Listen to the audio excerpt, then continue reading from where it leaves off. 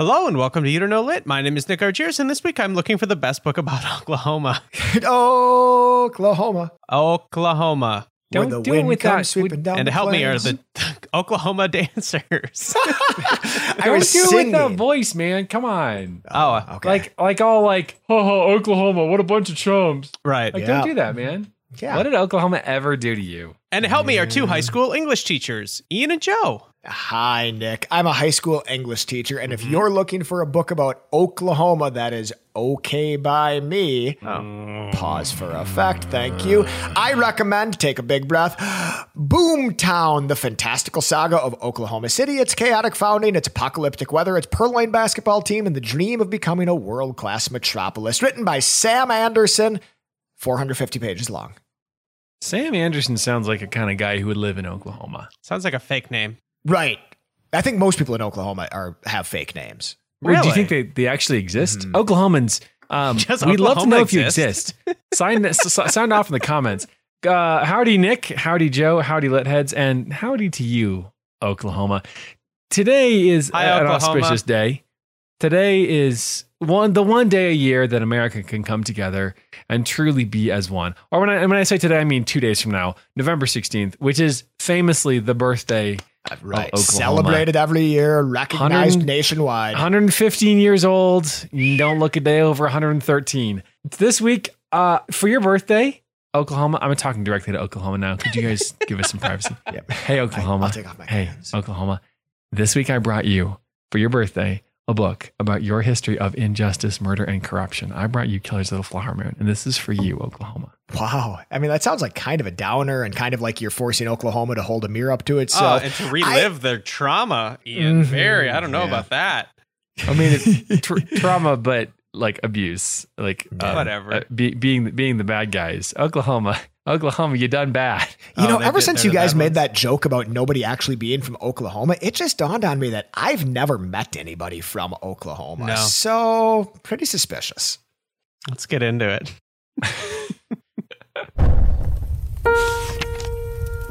May your earlobes turn into assholes and shit on your shoulders. Hey, the plot doesn't fucking matter at all. This is what I think it's about. If you look closely enough, every author was at some point a racist. Audiobooks don't count, right? All art is quite useless. Who told you that? Fun fact, that is how Joe laughs.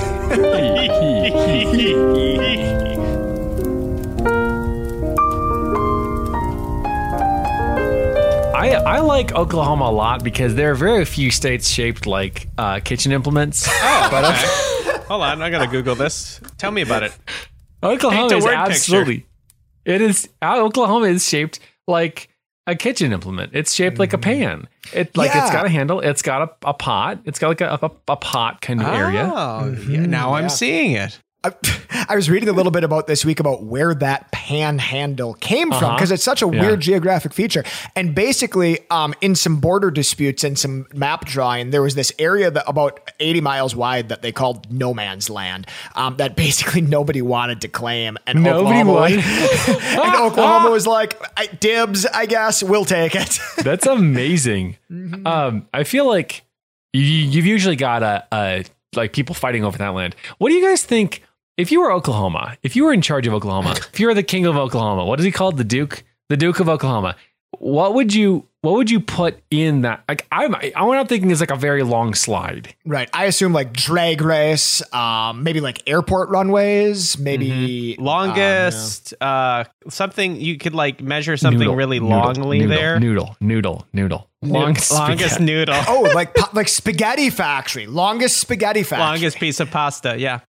Yeah. It's probably what's up there. Pasta factory. Yeah, I wouldn't be surprised. Are you guys prepared with Oklahoma facts, or do I need to do some Googling? I actually, so I didn't come with Oklahoma facts. I came with facts about states that are shaped like kitchen implements. So I will be. Okay. All right. I That'll will Google be. it then. Do you guys want another one right now? Yes. Yeah. The only state shaped like a cutting board is Colorado. Right. Oh, you should make us guess. That's a silly one though. But now they make cutting boards shaped like every state. So No, yeah, I know, but those are cutting boards shaped like states. I'm talking about I'm talking about states that are shaped like cutting boards. It's a big. What So I'm about cutting imagining- boards that are shaped like states? that's Well, yes. I mean, those just generally exist. Well, welcome. I'll drop these throughout the episode. Yeah, just look forward to them. Fantastic. Welcome, Lit Heads, to You Don't Know Lit, a weekly, or as we call it, strongly podcast, where each week we pick a theme or you recommend one, and Ian and Joe, 2 qualified high school English teachers, bring book recommendations. Pause. And just to upset one of them, we pick a winner. Pause. Leisurely sips. Leisurely sip. Several hours later, between leisurely sips of La Croix. Here's a fact. Wisconsin, shaped like an oven mitt. No, it's not. That's a fact. Hey, Lit Heads, we're back with kitchen facts with Nick. It's not though. It's not though, because oven mitts don't have like a single hole for the pinky And finger. to keep us on track, we have some rules. Rule number 1, only unavoidable spoilers. Rule number 2, omit needless words, Joseph. And rule number 3, needless only words, when it Joe. matters today. Game faces. And of course, we have shadow rules. Really just one rule this week. It is turn the lights on at night or the unseen hand will strike. So, Oh my God. Keep that ominous. in mind. Joseph, do you want to take 30 seconds and tell me what your book is about? Yeah, I actually am going to bring it to you in words from the author himself. He says, I got carried away, and I spent 5 years writing a book about Oklahoma City, the most secretly interesting place in America.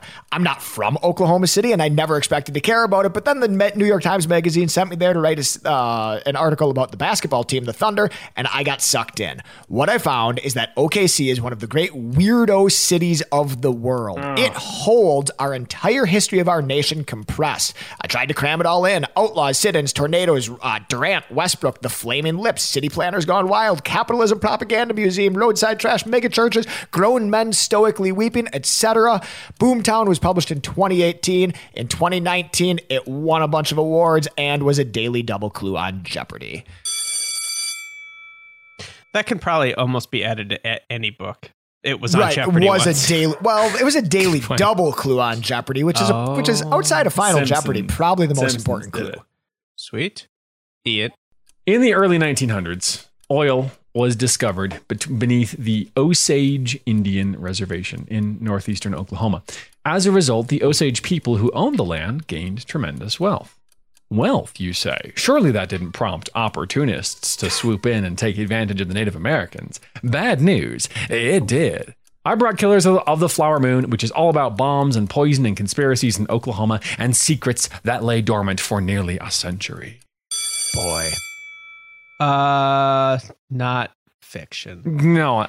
If they find oil where you live and you don't have a bunch of weapons, I think it's all over You're for going to you. have a bad time, right? Yeah. Even if you kind of have a lot of weapons, it's often all over for you. Right. What if you're white? Well, it's easy. It's better if you're white. I mean, it's Yeah. iffy, right? Like, Yeah. Ian, what I know about your book is that Martin Scorsese, I believe, is trying to make a movie about it with Leonardo for the past DiCaprio and 6 years. Robert De Niro, and All the major players. The big The boys. Scorsese crew. Right. the classic Scorsesems. They call themselves the Scorsesems, which I think is a missed opportunity to say something more clever and classy. But I'm not going to tell Leo how to live his life. Besides Speaking of- telling him not to date people who are half his age. Speaking of bad nicknames, I am reading. Full stop. Whoa. Full stop on that one. I am reading Grapes of Wrath because I did some recent road tripping, and it's a long book. Mhm. I'm about halfway through, but I would like to bring up the term Okies because Okies. that is. Have you guys read this book? Have you read this book? Yeah. I also have, yes. Nice. Yeah. So then you know what I'm talking about. Yeah, okay, yes. I'm not really sure how that ends, but don't tell me. It's probably not. It's a good. really happy ending. It's, Ian. Yeah. You're gonna go last. Joe, tell me about your book. What a I did psych not out. see that coming. Nick, I want to start with a game. Nice.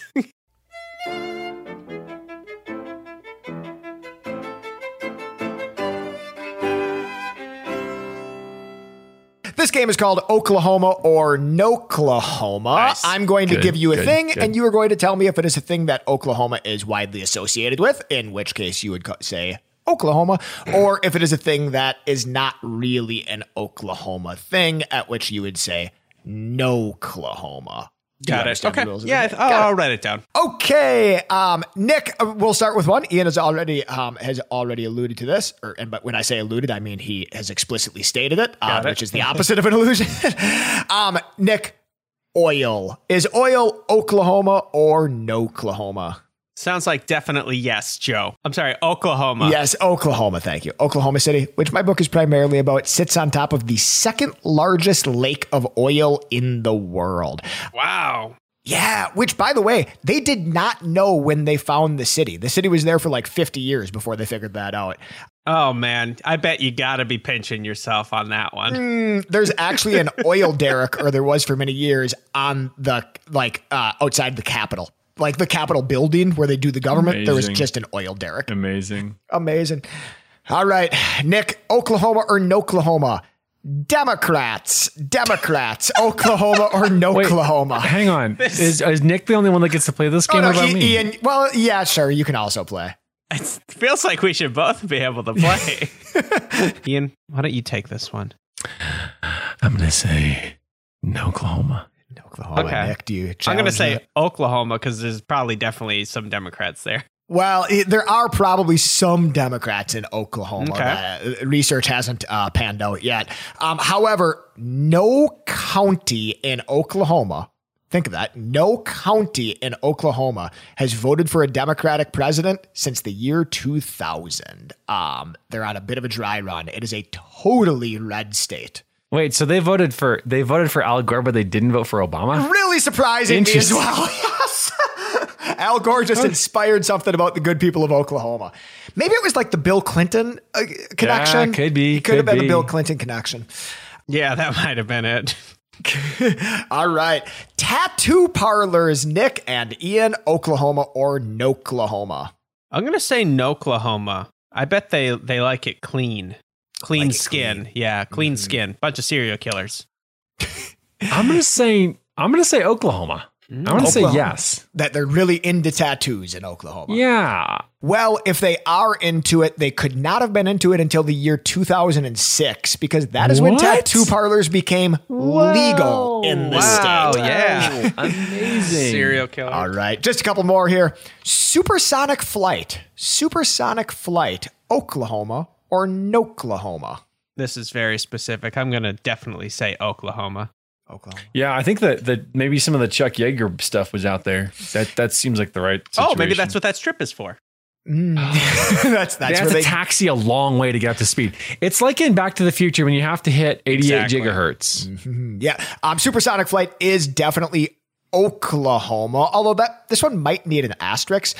When Boeing had developed its first supersonic jets and they wanted to test it for commercial flight, like they kind of saw like the future of commercial flight is supersonic. There was a huge problem with it. And that is that when you go supersonic, you create a sonic boom. And they weren't sure how much sonic booms would like bother local populations. Kill people. Yep. Yeah, right. They weren't sure what the effect would be. Like if you have, 500 flights a day leaving that all go supersonically, what is that like? So Boeing tested this in Oklahoma, specifically over Oklahoma City, and then gauged the reactions of the citizens there. The citizens are very stoic. They did not complain about it much at first, but apparently it is unbearable to live near an airport in which supersonic flights leave like 20 times a day. That makes sense. Capitalism, Oklahoma or no-Oklahoma? Well, it's in these great states of America. I'm going to go ahead and definitely say Oklahoma. Certainly the states have never been divided on the topic. Probably Oklahoma. I don't know. I feel like Nick. I feel like he's lying in wait. He's like a snake in the grass, waiting to strike. Oh yeah, he's a filthy, rotten liar. Yeah. Maybe I should have said aggressive capitalism. Oklahoma City have embraced capitalism beyond what most cities have, to the point like everybody's capitalist. They celebrate their capitalism, and they actually have a museum in Oklahoma City that is dedicated to just how amazing capitalism is, in which we can only assume generation after generation of Oklahoma school children are paraded through and propagandized. So thank you for playing Oklahoma and Noklahoma. You both win. Yes, congratulations. This book is about Oklahoma. It's more specifically about Oklahoma City. Most of it focuses on like the city itself of Oklahoma. And the structure of this book is it's kind of great. It's this series of parallel narratives, like these short little essays kind of that rapidly cross-cut each other, like these quick little essays in short chapters. You got a sense of what some of those things were about when I read my intro here. So like outlaws, sit-ins, tornadoes, the Oklahoma Thunder, the Flaming Lips, right? But there's just more and more and more. We've talked about kaleidoscopic books in the past, where like you kind of get a sense of all these things and together they form a picture. This book is that. It's kaleidoscopic. I saw one review actually talk about it as like a Jenga tower. The effect of the cross-cutting structure is to turn Oklahoma City into a kind of giddy Jenga tower, a mismatched jumble of fascinations. You guys ever played that really large Jenga where like the pieces are as big as your forearm? It's incrementally more terrifying because if it falls, it could like crush a small person. So scary. Joe, if somebody like pulled one of the chapters out of this book, if I'm understanding you correctly, the book would crumble in on itself? What happens? Because Jenga, a big part of Jenga is the falling, is the crashing. Tell us about the pieces that can fall. Yeah, like who starts? How is this going to break apart? Good question. Good questions. Oh, so Ian's causing trouble here, but this book, at the center of it, it is a story of Oklahoma, and the story of Oklahoma. Are you just rejecting my bid? What is this? No. He does that all the time. I'm saying that there's a little chicanery in your question, that you're causing trouble. But this book tells the story of Oklahoma as a series of booms and busts. My book is called Boomtown. It tells the story of Oklahoma as it comes into tremendous wealth, tremendous levels of population, tremendous prosperity, and then for some reason or another loses it all, much like a collapsing Jenga tower. I'm going to tell you guys about Grapes of Wrath. So on Grapes of Wrath, not the movie, the book, but I like to say on Grapes of Wrath. like it's a nightly show. Yeah. Do you guys see what happened on last night's Grapes of Wrath? It was crazy. It was wild. Everybody from Oklahoma is leaving. Now, I'm going to go ahead and assume, Joe, that was during their bus times. That was a bust in Oklahoma. So get to the book, Joe. Is this you're just going to tell us a series of facts here? Or is there's not a story, is there? There's not a story. There's not a story in the fact that there's not like characters that you follow all the way through. There's not like a narrative with the satisfying conclusion, etc. Instead, what he does is he paints a picture of Oklahoma through these vignettes, through these short essays, through these short stories. He paints a word picture. And the effect, it's cleverly built in a way that like when you get to the end, you get this, essentially this. You get this interlacing, and on one hand, like on one set of laces, like one end of the zipper, if you will, right? One end of the zipper is the history of how Oklahoma was founded, right? From its very earliest days as an Indian territory to the time that it was incorporated and made a state, all the way up until pretty much present day, like through the Oklahoma City bombing, etc. On the other end of the zipper is mostly a story about the Oklahoma Thunder, the Oklahoma City basketball team, and how they have followed us. Okay, it surprised me as well. I'm sorry. So was it the left or right side of the zipper is the sports team? Dealer's choice, right? Either side of the zipper. The important thing is that there's interlacing stories, interlocking stories, and it pretty much alternates every chapter. You needed a visual cue to say that. Well, yeah, but now you can see it.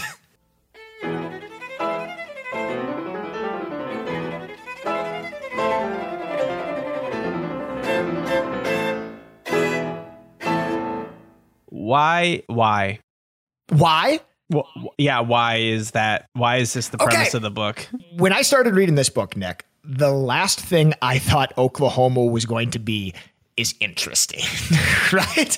Like when you introduce the show and you say, we brought Oklahoma, you say it with a little bit of a smile, like, what on earth is there to say about Oklahoma? Right. Like, what a strange thing to talk about. I didn't say that. Nick, well, it was in your eyes. Litheads, it was in his eyes. Nick, when you read this book, Oklahoma is undeniably interesting. Can I tell you just one story to illustrate? Nick, do you know how Oklahoma was founded? Have you ever heard of the Oklahoma Land Rush? No. Blank slate. When Oklahoma was founded, they opened up the land. I mean, they took it from the native people that were living there. And then they opened it up. Yep. Then they opened it up. But here they had this large chunk of land, and it was one of the last states to actually become a state. I think the number is like 46 out of 50. Yeah, it's 46. Somewhere. 46 out of 50. So it's actually a really late state for something that's in the middle of the country. That's kind of surprising. This is the late 1800s. They had this state that they wanted to settle, but they wanted to do it quickly. And the government solution was, hey, we're going to make all of the land in the state free for anybody that can get there first. Okay? So we're going to hold people on the territories of the state, we're going to hold people off on the borders of the state. We at noon on a certain day are going to shoot off a gun into the air and tell them to go. That's exactly how I'd imagine a story happening in Oklahoma. We're going to shoot a gun into the air, tell them to go, and they are going to make a mad dash for any piece of land that they can get. And they are welcome to any piece of land that they can improve. And the result is kind of exactly what you imagine would happen. Thousands, tens of thousands of people showed up, gathered at the borders of Oklahoma. And when this gun went off, it was just a total free-for-all for the best land in the state. They didn't really know what the best land in the state was going to be, but they knew where the railroads were and where the rivers were and stuff like that. Wow, that sounds fun. It was tremendously fun. It was How also many people tremendously died? dangerous. Many. There was also a lot of cheating that went on. I heard Ian say the word Sooners. Ian, do you know about the cheating? Boomer Sooner, baby. Do you care to elaborate? They some people snuck. So the University of Oklahoma's their mascot, instead of being something cool like the Supersonics or the Bucks, their mascot is the Sooners. And it's named after people who broke the law to steal land faster, I guess? Yeah, absolutely. The story that they tell is like the U.S. Marshal is sitting in what will be Oklahoma City. And he kind of calculates that even like after noon, after they shoot these guns off at noon, even the soonest people, if they got all a series of racehorses and could get there as quickly as they could, he figured it would take them about 2 hours to get to where Oklahoma City is. After they shot off the gun and after they said go, it took about 10 minutes before people started creeping over the horizons. And pretty much what people had done is hidden in trees and under railroad cars and dug holes in the dirt to sneak out and claim this best land.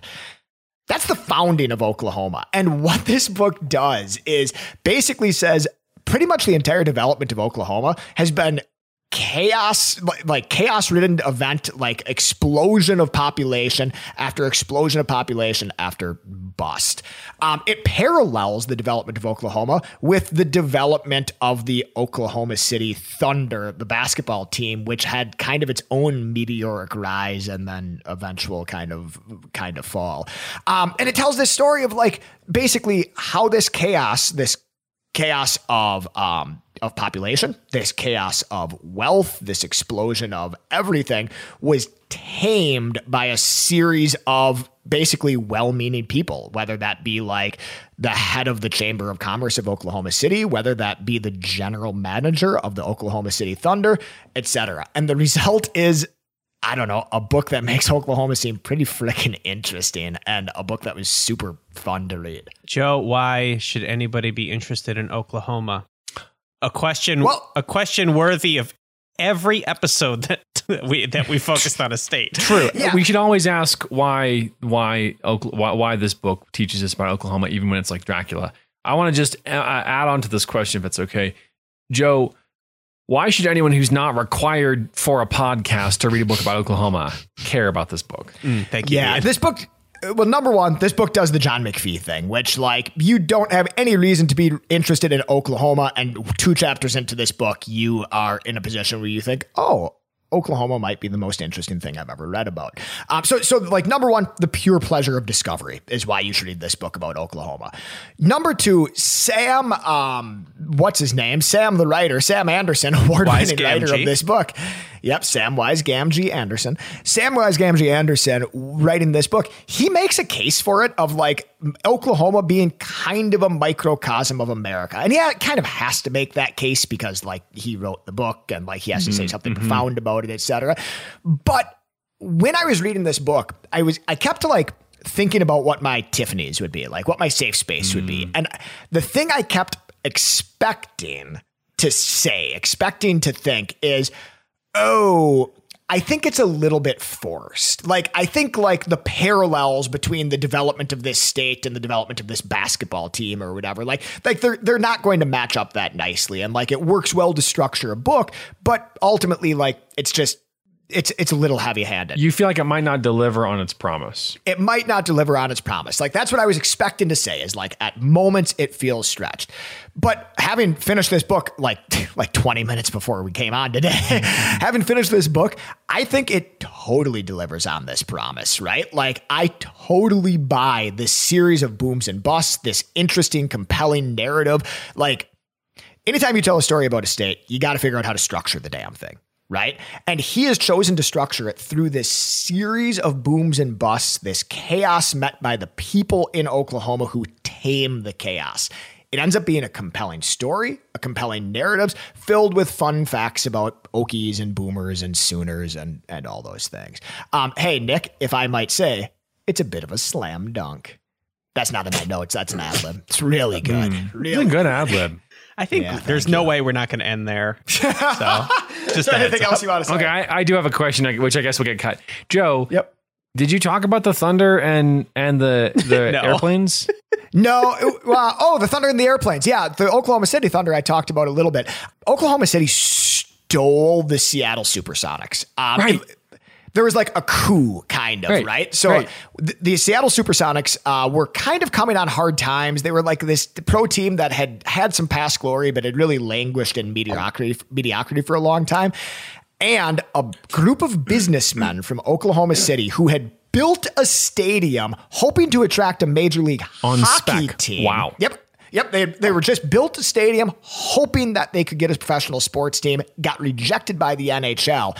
They started shopping, kind of. They approached the Supersonics and said, hey, Supersonics, we think we can revitalize your organization. We're totally never going to move you to Oklahoma City. Like we would never, ever, ever do that. Here, we would like to make an offer on the team. We're going to revitalize it. They sold, right? I guess these groups of people from whatever bought it. They kept the team in Seattle for a little while, and they really did a lot to revitalize the franchise, right? They got some exciting young draft picks. A young man who's named Kevin Durant, who you might have heard of, came in and became their franchise player and has been absolutely outstanding ever since. And then within like 3 years, they moved it to Oklahoma. And the story of that is not so much like, when I tell that story, it sounds extremely shady. Sam does a better job telling the story because it's only a little bit shady when he tells it. There's also a confluence of circumstance, like Hurricane Katrina happens and the New Orleans Pelicans come up, and all of a sudden the NBA thinks and the New Orleans Pelicans are very well received in Oklahoma City. They get tremendous turnouts, like when they weren't really in New Orleans, and the NBA goes, Oklahoma City might be a viable place for a franchise. When they had to change it from the Supersonics, they changed it to the Thunder as kind of an homage to the weather in Oklahoma, like this place where there's weathermen that are treated as celebrities because the weather in Oklahoma is surprising and violent and unpredictable. So it's a bit of an homage to the weather and a bit of an homage to the Supersonics, who are, of course, named after Boeing and supersonic flight and all those things. So the Oklahoma City Thunder. That's awesome. It's a weird coincidence that the supersonic flight then the Supersonics came over That's just weird. Yeah, Sam Anderson actually says that it was such a weird coincidence that when he discovered it, he was afraid that people would think he had made it up because it was it worked so well narratively for his book. Nice. That's everything I have to say. Nick, it's an excellent book. Slam dunk.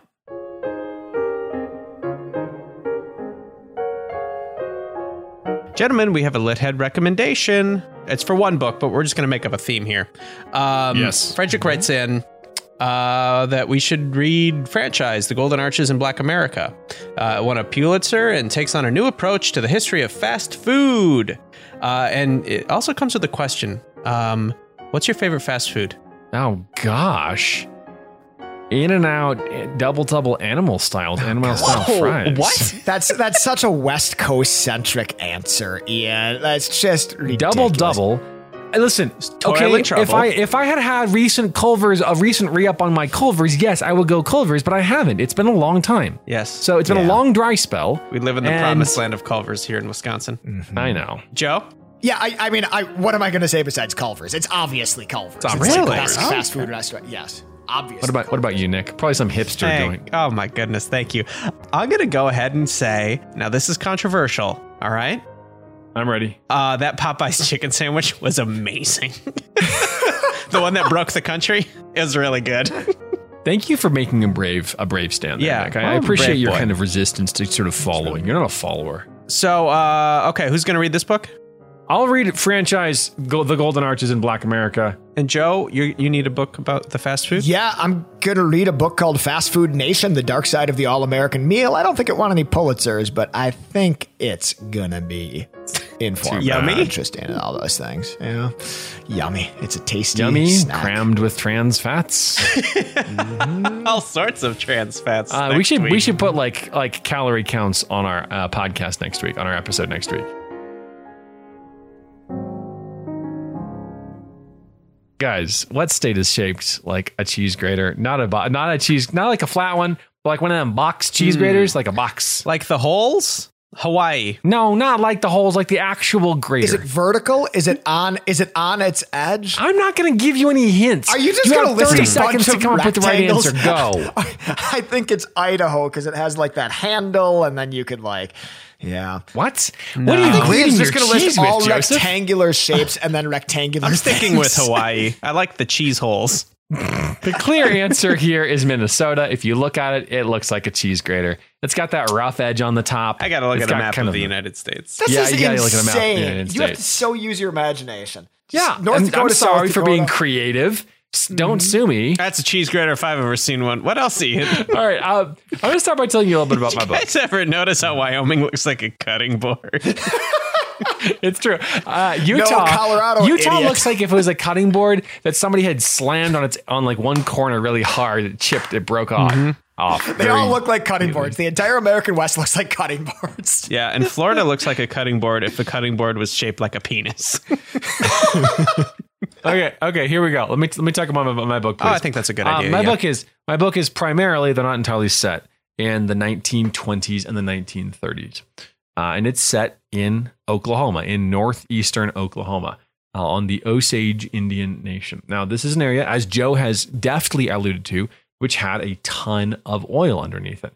And the Osage Indians were moved to this reservation because it was rocky and deserted, and the government was like, there's surely nothing they can use there. Let's put them over there. And then it was discovered there was massive amounts of oil underneath. So they got relocated again, would be my guess. No, they didn't. Oh. In a startling moment of justice and fairness, the government said, well, we did negotiate that you could have the mineral rights to the land we moved you to, so I guess you guys own that oil now. And so the Osage Indians became the most wealthy Native American tribe, like just across the board. They were better off than most other people in Oklahoma, most other people in kind of the Midwest to West area. But this is going to end poorly. Of course, right? It's not going to be a story about how rich they were and how nice it was at the end. No, and how amazing it is now. The government and sort of society saw this and they were like, So they developed this legal fiction of incompetency that Osage Indians who had this tremendous wealth because of the oil were not able to manage their own money. Oh no, yeah. So somebody had to manage their money for them. And the person who was managing their money was most often a husband, a wife, somebody who wasn't an Indian. There's a strong, like in the law, there's a strong connection between, well, if you're an Indian, that means you're not capable of managing your own money. But if you're white, go for it. So what a fascinating string to attach, right? Like that they could say that you own the thing that you already have, and also here's how you need to manage it. Like what a right. And by the way, we will be supplying the nickel counters, like the button. What do you call it? The button counters? Yeah. Let's just go with it. Yeah. Yeah, those guys. The buttoners. Okay, so this is already kind of an interesting string, interesting chain of events, an interesting situation. But then the Osage started getting murdered. Okay. It sort of started slow, but it picked up speed, and there was a period about 4 years in the early 1920s, which is referred to as the Reign of Terror, because Osage were being murdered right and left. Bodies were being found, just super mysterious. People are afraid to go out at night. The book focuses on one Osage woman, Molly Burkhart, as her family dies around her. Her sister, and then her mother, and then her brother-in-law and her other sister, and she sees her family kind of dropping away like flies. And other people are getting killed. Other Osage are getting killed. And no one can solve it. They try to figure it out. They try to bring in investigators. Nothing's working. Finally, they bring in the FBI, and the FBI solves it. This is before the FBI is the FBI. It's they weren't allowed to carry guns. This is still early days. J. Edgar Hoover was just getting started. The FBI solves it. But then, and this is the kicker on this book, the FBI kind of solves one string of murders. But the author, David Grann, who is an investigative reporter, he's kind of done this journalism type books like this one. He is following up leads in the 2000s, and he's discovering a bigger conspiracy. So the book is arranged into 3 parts. Like the first is about the murders. The second is about the chase for finding out like who is doing this. And we think at the end of the second part, they've cracked the case. They've discovered, like they've mapped the conspiracy. You know, they know who's done what. But then the third section, the last like 150 pages, Grant is like, guess what? There's more. So, you know, I don't want you to spoil any of this, but it sounds like a slow build. Is it kind of like not a slow build like any sort of negative context, but it's not like you really follow the story as they solved it. Right. It's a mystery. It's really, it is. I mean, we've talked on this show about nonfiction novels. This is a nonfiction mystery novel. I mean, because we've got suspects, we've got investigators, we've got kind of like a main detective character. We've got the figure who is kind of the victim in waiting. Like we're hoping she survives, Molly Burkhart, but we're not sure if she will.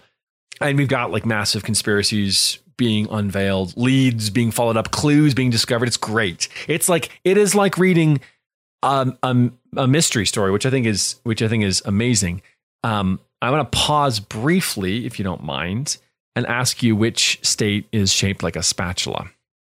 Oh, I think that's. Well, hold on now. Let me open up the map again. Idaho. You can't keep guessing. I think it's Idaho. It's got the handle. Isn't it Oklahoma? Oklahoma is a pot. Well, it's like a Davy Crockett hat. Oklahoma is a pot. Probably go with California.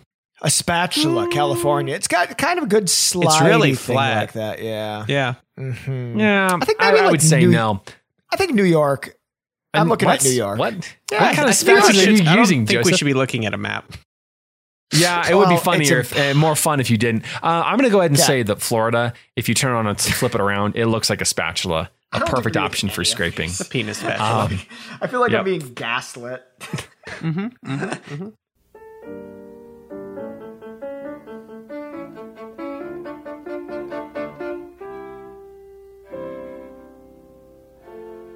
One of the things I love about this book is the sort of secret history angle to it. And this is akin to what Joe does. So when we think of Oklahoma, we think about a lot of sort of classic Oklahoma things like the musical, which Joe threatened to sing a bunch from and still hasn't delivered on that promise. We think about the football team, Boomer Sooner. We think about the fact that it's a funny shape, one of the few states shaped like a kitchen implement. The fact that it's the reason that Route 66 existed. But the cool thing about this book is that Gran does the best possible thing that a nonfiction history book can do, which is show you something you didn't know, which as you read, you're like, this matters. Like there is no persuading that goes on here. He's not like, and here's why you should care about this. You're like, as you're reading it, like, yeah, this needs to be in the history books. This is stuff that absolutely is essential to our understanding of the 1920s, Oklahoma in this era. It's like, did you guys watch the Watchmen TV show? Yes, I loved it. That was amazing. Nick, do you remember the historical thing at the very, very, like the first episode? It starts with like a historical. Yeah. So it's the Tulsa race riots. Yeah. So it starts with this kind of historic event, which is gruesome, and you're going to tell it better. So you just tell it. The thing that Watchmen does is the 2019 TV show. It starts off with the Black Wall Street Massacre, also known as the Tulsa Race Massacre. It was basically where a bunch of KKK people in Tulsa, Oklahoma, in 1921 got together and were angry that black people were being successful in Tulsa. And so they killed dozens of them and burned a bunch of their... In the street. Yeah, just brutal in the stuff. Middle of the day. So Watchmen, the TV show, starts with this. And by doing so, you're like, you immediately realize, okay, like this is saying this show is going to say something about society. It's going to say something about history. It's going to say something about memory and trauma. And it makes you, there's no persuasion necessary. It matters. Right. You see immediately that it matters. And like from my perspective, I don't really know about it. Yeah, exactly. Like, to be totally honest. Yeah. And when I did a little tiny research on this with Watchmen. When Watchmen came out, they had to fight hard to start the show there because the execs were like, nobody knows about the Tulsa Race Massacre. So why? Like, why bother? Like, no one's going to get it. Why would we tell them something new? Right. This isn't shorthand. Like they want it to be shorthand. You know, they're like, well, you're going to have to set up context. You're going to have to do this. Like, why can't you just tell them about Martin Luther King or the sit-ins or obviously something more dramatic than that? Something you've already heard. Malcolm X. Things like massive conspiracies to kill people and take their money. That's not new. Yeah. This is, in fact, our trope of the week, Joe. Trope of the week. Wow, wow, wow, wow, wow. Thank you. The trope of the week is the covert group, which is basically a big organization that gradually is revealed to control everything, mostly bad things. This is a very familiar trope. This is the image of, they're all connected. Everyone is involved. Even the people we thought were good are involved. Yeah. And the story, the book doesn't need to persuade us like this matters because we see these familiar tropes, the mystery, the covert group, the conspiracy, the detective, the victim, and we're in. And we're doing secret learning. This is secret learning at its best. So whose kind of perspective are you in the entire time, and whose perspective do you learn throughout the story? So the first section starts with the woman I'm referring to as the victim. And she is the one, Molly, she's the one whose family is dying around her mysteriously. So we get a lot from her perspective. And then gradually we move to the perspective of Tom White, who is the FBI investigator who sent in, used to be a lawman in Texas. Now he's kind of old school Bureau of Investigation guy. And so we get to see him as he sort of unfolds the case. And then the last section, we get to actually see David Gran, the author, his perspective as he is reflecting on, hey, almost 100 years later, I'm back. And these mysteries, like we solved the murders of Molly's family, but there are a bunch of other murders that didn't get solved. And he still suggests an explanation for these murders and kind of clarifies some of that. This is what I'm referring to kind of as I think about this book as the it gets worse Oh God. Is this another trope? I mean, not. It could be. It's classic. Yeah. It's rising. Yeah, it's rising action. It's increasing tension. So he has this neutral. Gran, the author, has this really neutral journalistic voice.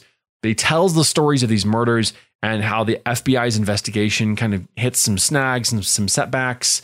It's engaging. It's not sensationalist. And there's always like, just when you think, oh man, that's so bad, what happened to those people? Or like, oh, that bad guy that they've caught, yeah, they got him. They got him dead to rights. I bet you he's going away to jail for life. And then he escapes from jail, and you're like, what? It got worse. It's like, I hate that sinking feeling. Like when you're watching a rom-com or whatever, and you're in the first act of the rom-com, and things are like nice and enjoyable and light and funny. I hate that things are going to get worse. Right. I hate that feeling before Act 2. Act 2 is always such a downer, huh? Act 2's a downer. Conflict. I'm a big fan of lasagna, and I would say that this is like a lasagna, but bad instead of delicious. Oh, We all eat our lasagna one layer at a time. So we start with the top layer, peel it off, God. and then we do that's devilish. I just suck the frosting out with a straw. Not frosting. Of course, famously lasagna frosting. Of course, I don't know what the sauce. As you peel back the layers of the lasagna, I'm realizing this word would have worked better as an onion. You keep discovering new layers of justice, injustice, cruelty, How do you eat sushi? monstrosity beneath it. Guys, I have one more thing to say about this book, and I'm going to stop talking about it. Okay. Okay. Okay. This is really cool. He doesn't like have to convince you that it matters, which he doesn't. But he comes in and doing this really careful historical research. He did Freedom of Information Act requests from the FBI. He got unpublished FBI files. He went hunting all over New Mexico and Oklahoma and Texas and Kansas, and he did a ton of research for this. Talked to a lot of people.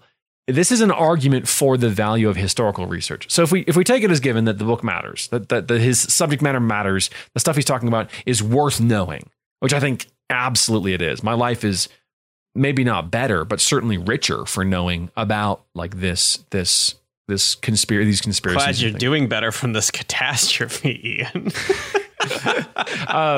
Gran, the author, his digging, his research helps the grandchildren of some of the victims find closure.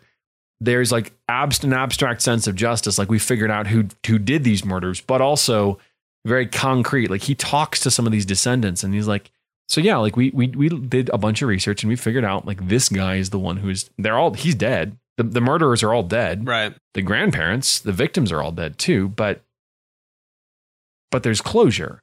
And this is why things like Truthberries and history matter, because it affects our lives. He talks in 2017 when the book is published, he's talking to people whose grandparents were murdered 100 years ago. That's not that, like, that's 3 generations. That's not that far. And just the value, as I read this, I see him doing really good historical research, and I appreciate how well it's written and how just like necessary that research is.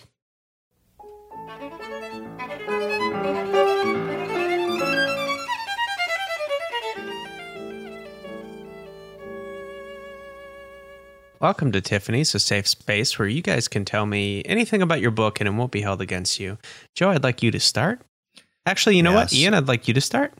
Truth be told, I forgot about Tiffany's until about a couple of minutes before we started recording. I really don't. I guess it's hard to tell. Not many notes. He throws a lot of names at you. A lot of names. You need to kind of like keep track of the names. But that's really like I read critically. Maybe take notes. I read critically, and I'm like, Yep. I'm not gonna give every book the benefit of the doubt. I don't have like this. That's it. Joseph, rip on your book now.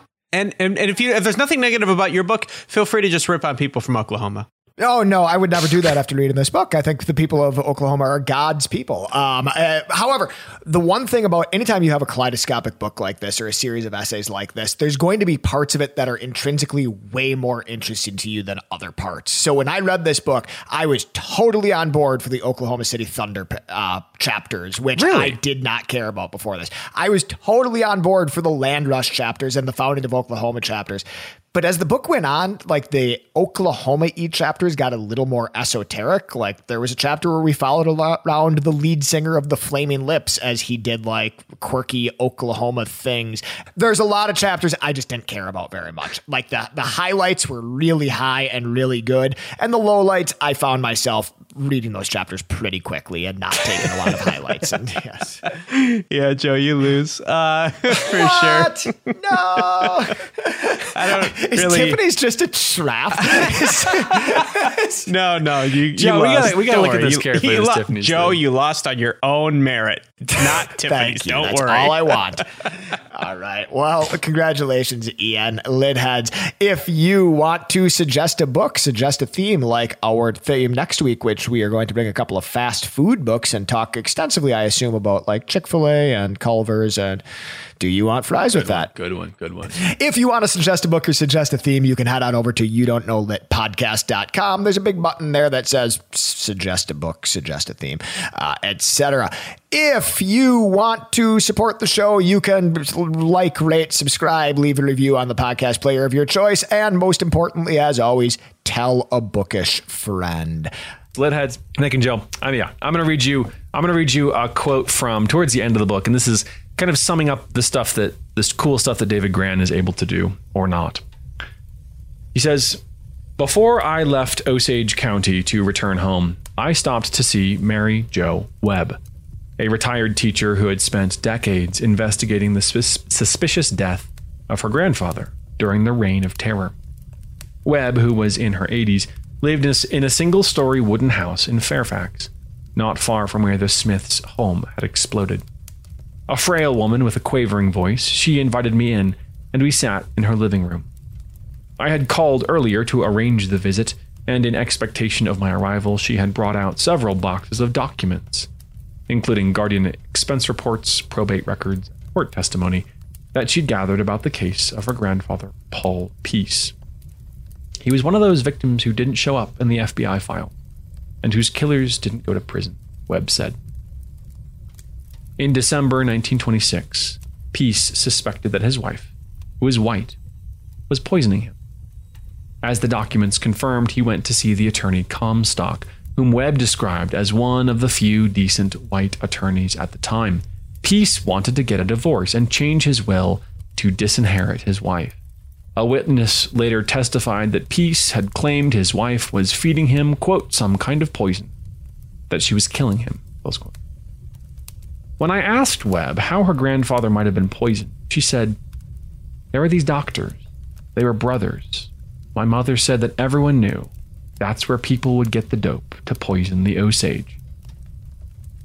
On February 23, 1927, weeks after Paul Peace vowed to disinherit and divorce the wife who he suspected was poisoning him, he was injured in a hit and run and left to bleed out on the road. Webb told me that the familiar forces had conspired to paper over his death. "Maybe you could look into it," she said. I nodded, though I knew that in my own way I was as lost in the mist as the detective and the victim had been. Webb walked me outside onto the front porch. It was dusk, and the fringes of the sky had darkened. The town and the street were empty, and beyond them the prairie too. "This land is saturated with blood," Webb said. For a moment she fell silent, and we could hear the leaves of the blackjacks rattling restlessly in the wind. Then she repeated what God told Cain after he killed Abel. "The blood cries out from the ground."